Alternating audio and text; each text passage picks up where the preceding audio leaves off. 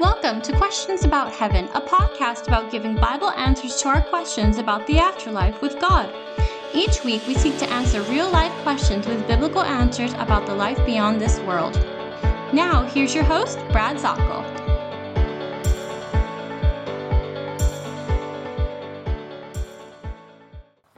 Good day to you. This is Brad Zockel, and I appreciate you coming along and joining me on the Questions About Heaven podcast. Boy, it has been some ride, hasn't it been? We have been posting our podcasts for just about a year, and it has been something as we have been able to look into the Scripture, see all these promises of heaven, going through Revelation verse by verse. We're up to Revelation chapter 16.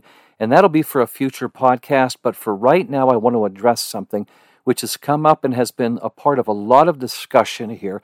And I wanted to share this with you. You know, when we take a look at people's perception of heaven, as I told you that there are 37% of people who are not even believers. They're agnostics, atheists, they say they have no faith, and they still believe in the afterlife as if there's a heaven.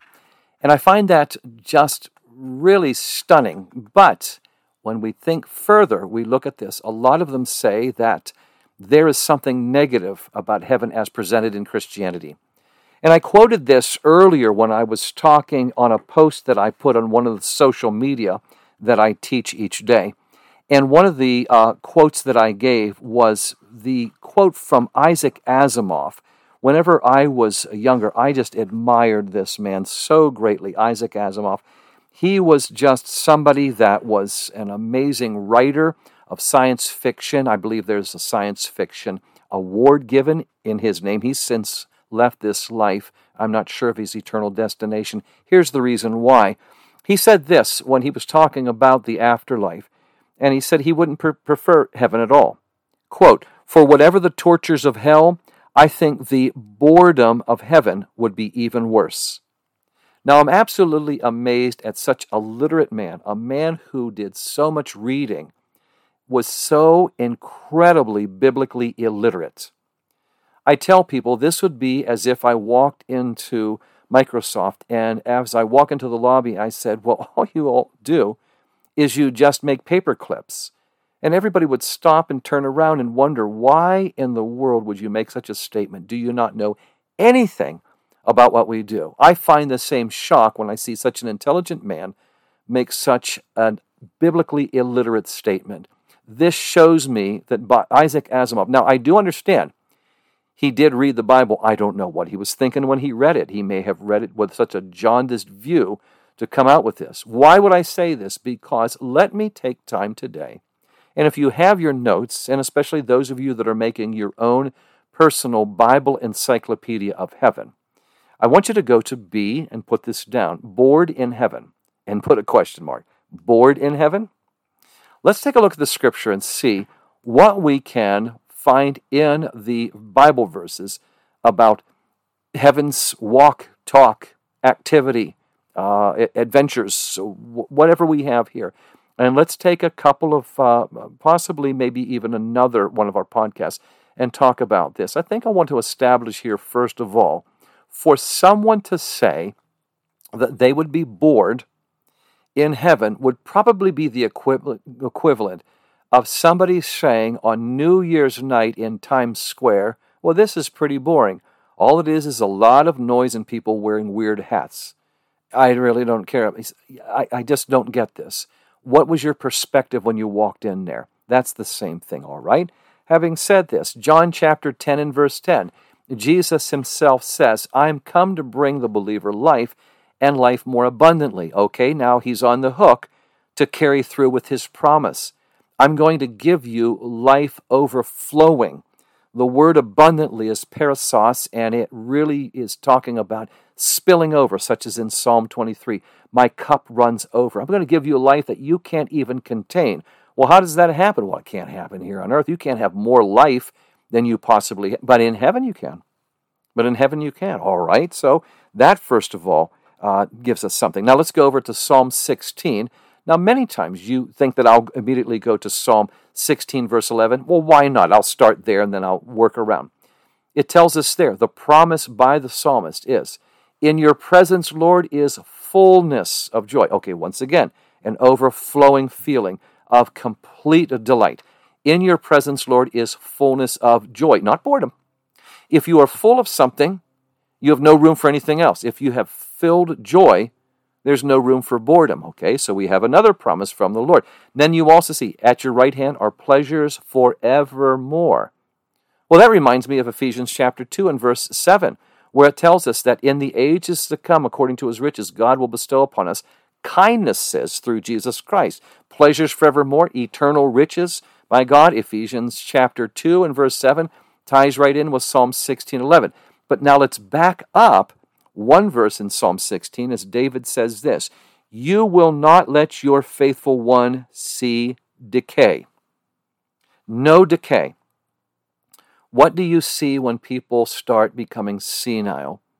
When there is something affecting their brain, when it starts to, would you say, decay? Is melancholy, boredom, sitting around. Well, the Bible tells us here. We tend to think that decay only means body-wise, flesh, muscular movement, but also there is no decay in the mind as well. You will be as sharp in heaven as you are now, even more so. Well, to say that you are going to be as sharp as you are on earth is not even correct, because you will have so much more capacity. Think about it. Revelation chapter 6, verses 9 through 11. The newest Christians walking into heaven immediately go to God the Father. They're asking him questions, and he's answering them. We are going to learn in heaven. Ephesians chapter 1 and verse 10 tells us that in heaven, all things will be brought together under Christ. And the Hebrew idiom, those of that day, they will all be summed up under Christ.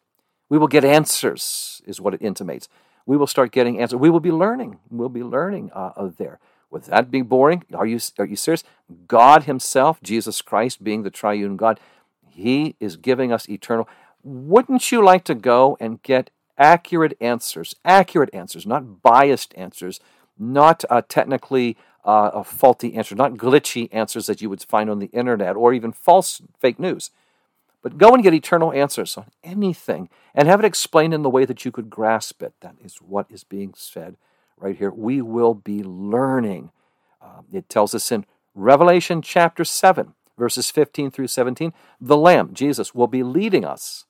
It also intimates we'll be learning, because you can't be led if you don't wish to learn. Yeah, we won't be static in heaven, nor will we be automatically happy. We see that when those asking the Lord questions, they are very puzzled. There are differing emotions in heaven, and yet along with free will. The lack of curse, Revelation 22 and verse 3 tells us that. Do you think that boredom is a curse of mankind? I do. I absolutely do. Pleasures forevermore, that's eternal. We are going to live in the house of the Lord forever, his home. And I think that when you come to my house, I do everything I can in my home to keep you from being bored.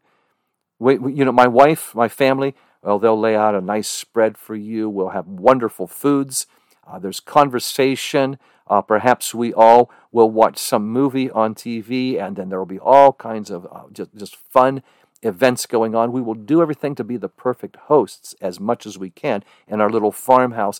Don't you think the Lord, as it's established very clearly in John chapter 14 and also 2 Corinthians chapter 5, that this is the Father's home?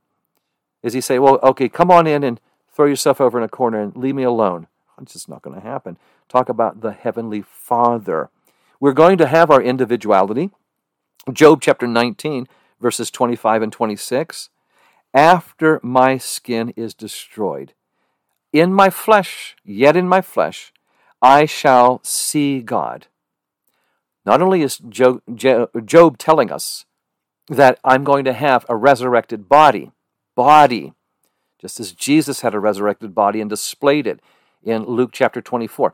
We are going to have a resurrected body. We will, but listen to what else Job says. And I will see him with my own eyes, and that not of another.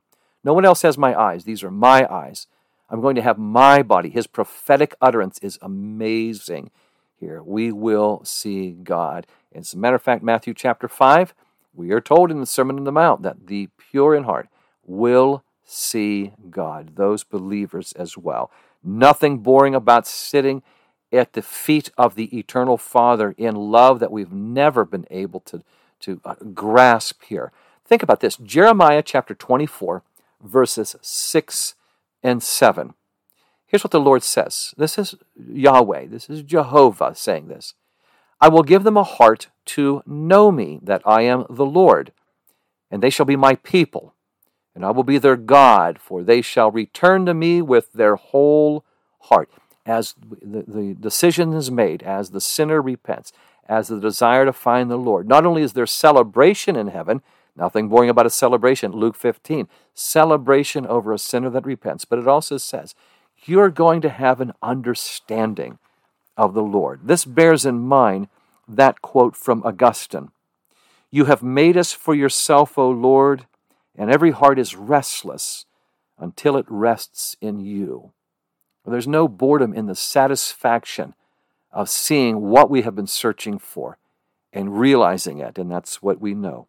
Every man, every woman, every child has an eternal itch. It's what it says. Ecclesiastes 3:11 tells us this, that God has placed eternity in everyone's heart. So we have a desire. We are in a search for purpose. Why was I put here? And where am I going? What's my purpose here? We start seeing this. It's what the mathematician and the philosopher Blaise Pascal said in centuries back. Quote, there is a God-shaped vacuum in the heart of each man, which cannot be satisfied by any created thing, but only by God the Creator, made known through Jesus Christ. That vacuum, which would include a melancholy, a depression, and indeed a boredom. Is there anything else? I remember a very famous NFL quarterback, Terry Bradshaw, in winning that 4th Super Bowl. He gives the testimony of saying, I sat in that locker room and thought, I've been named MVP twice in a Super Bowl. I've been 4 times where some NFL players will never reach it all. Is this all there is? He literally said that. You can see on one of the social media, he presents this. He says, is this all there is? And I am told that Terry Bradshaw came to Christ. He became a believer in the Lord. He just said, I went into great depression. Is this all there is? He actually said in the locker room of the Super Bowl win, boredom was creeping in. He was looking for something beyond that. Think of Isaiah chapter 26 and verse 19. Your dead shall live. We're talking about life in heaven, exhibiting and enjoying it, as David said. You will not abandon me to the realm of the dead, not in the depressive state of the back alleys of existence. I'm going to be in the forefront of blessing in you, Lord. Think about it. Celebrations and feasting, Revelation chapter 19 and verse 9 say that. Matthew chapter 8 and verse 11, we will be feasting, reclining at table.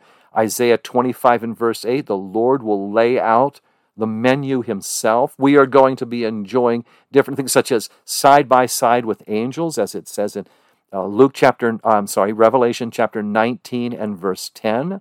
We'll be enjoying animals. The prophecy of Isaiah 65:25 in the eternal existence. Revelation 22 and 3, verse 3, there's no more curse. Don't you think that boredom is a curse? What's one of the worst punishments that can be put upon mankind short of execution? You're right, solitary confinement. Boredom creeping in. That's a curse, absolutely a curse. And yet we see this. 1 Thessalonians chapter 2 and verse 19, one of the great joys and rejoicing I have, Paul says, is recognizing you, fellow Christian, in heaven. I've seen you on earth and we're here. We're friends, we're buddies, we're in the presence of Christ. We're in heaven together. It's a great rejoicing. We will recognize those believers that were friends here on earth and fellowship with them and enjoy them as well. We are going to be walking with God, Revelation 21 and verse 3. Just as Adam and Eve walked with him in the garden in the opening chapters of Genesis, we too. And what it says in Jeremiah 31 verses 33 and 34 is absolutely amazing. We're with the Father. We barely recognize him in all of the depths of what it says in Isaiah chapter 40 verse 28. His understanding is unsearchable. We think we have a grasp of the magnitude of him when we realize his majesty is so much more. But in heaven, Jeremiah 31 verses 33 and 34, there's a covenant, the Lord says. I'll put my law in their minds. I'll write it on their hearts. I will be their God. They will be my people. Listen to the possession, the family gathering here. There's no more will every man have to teach his neighbor. They shall all know me, from the least to the greatest, that I am the Lord. Jeremiah 7, verse 23. Obey my voice, and I will be your God, and you will be my people.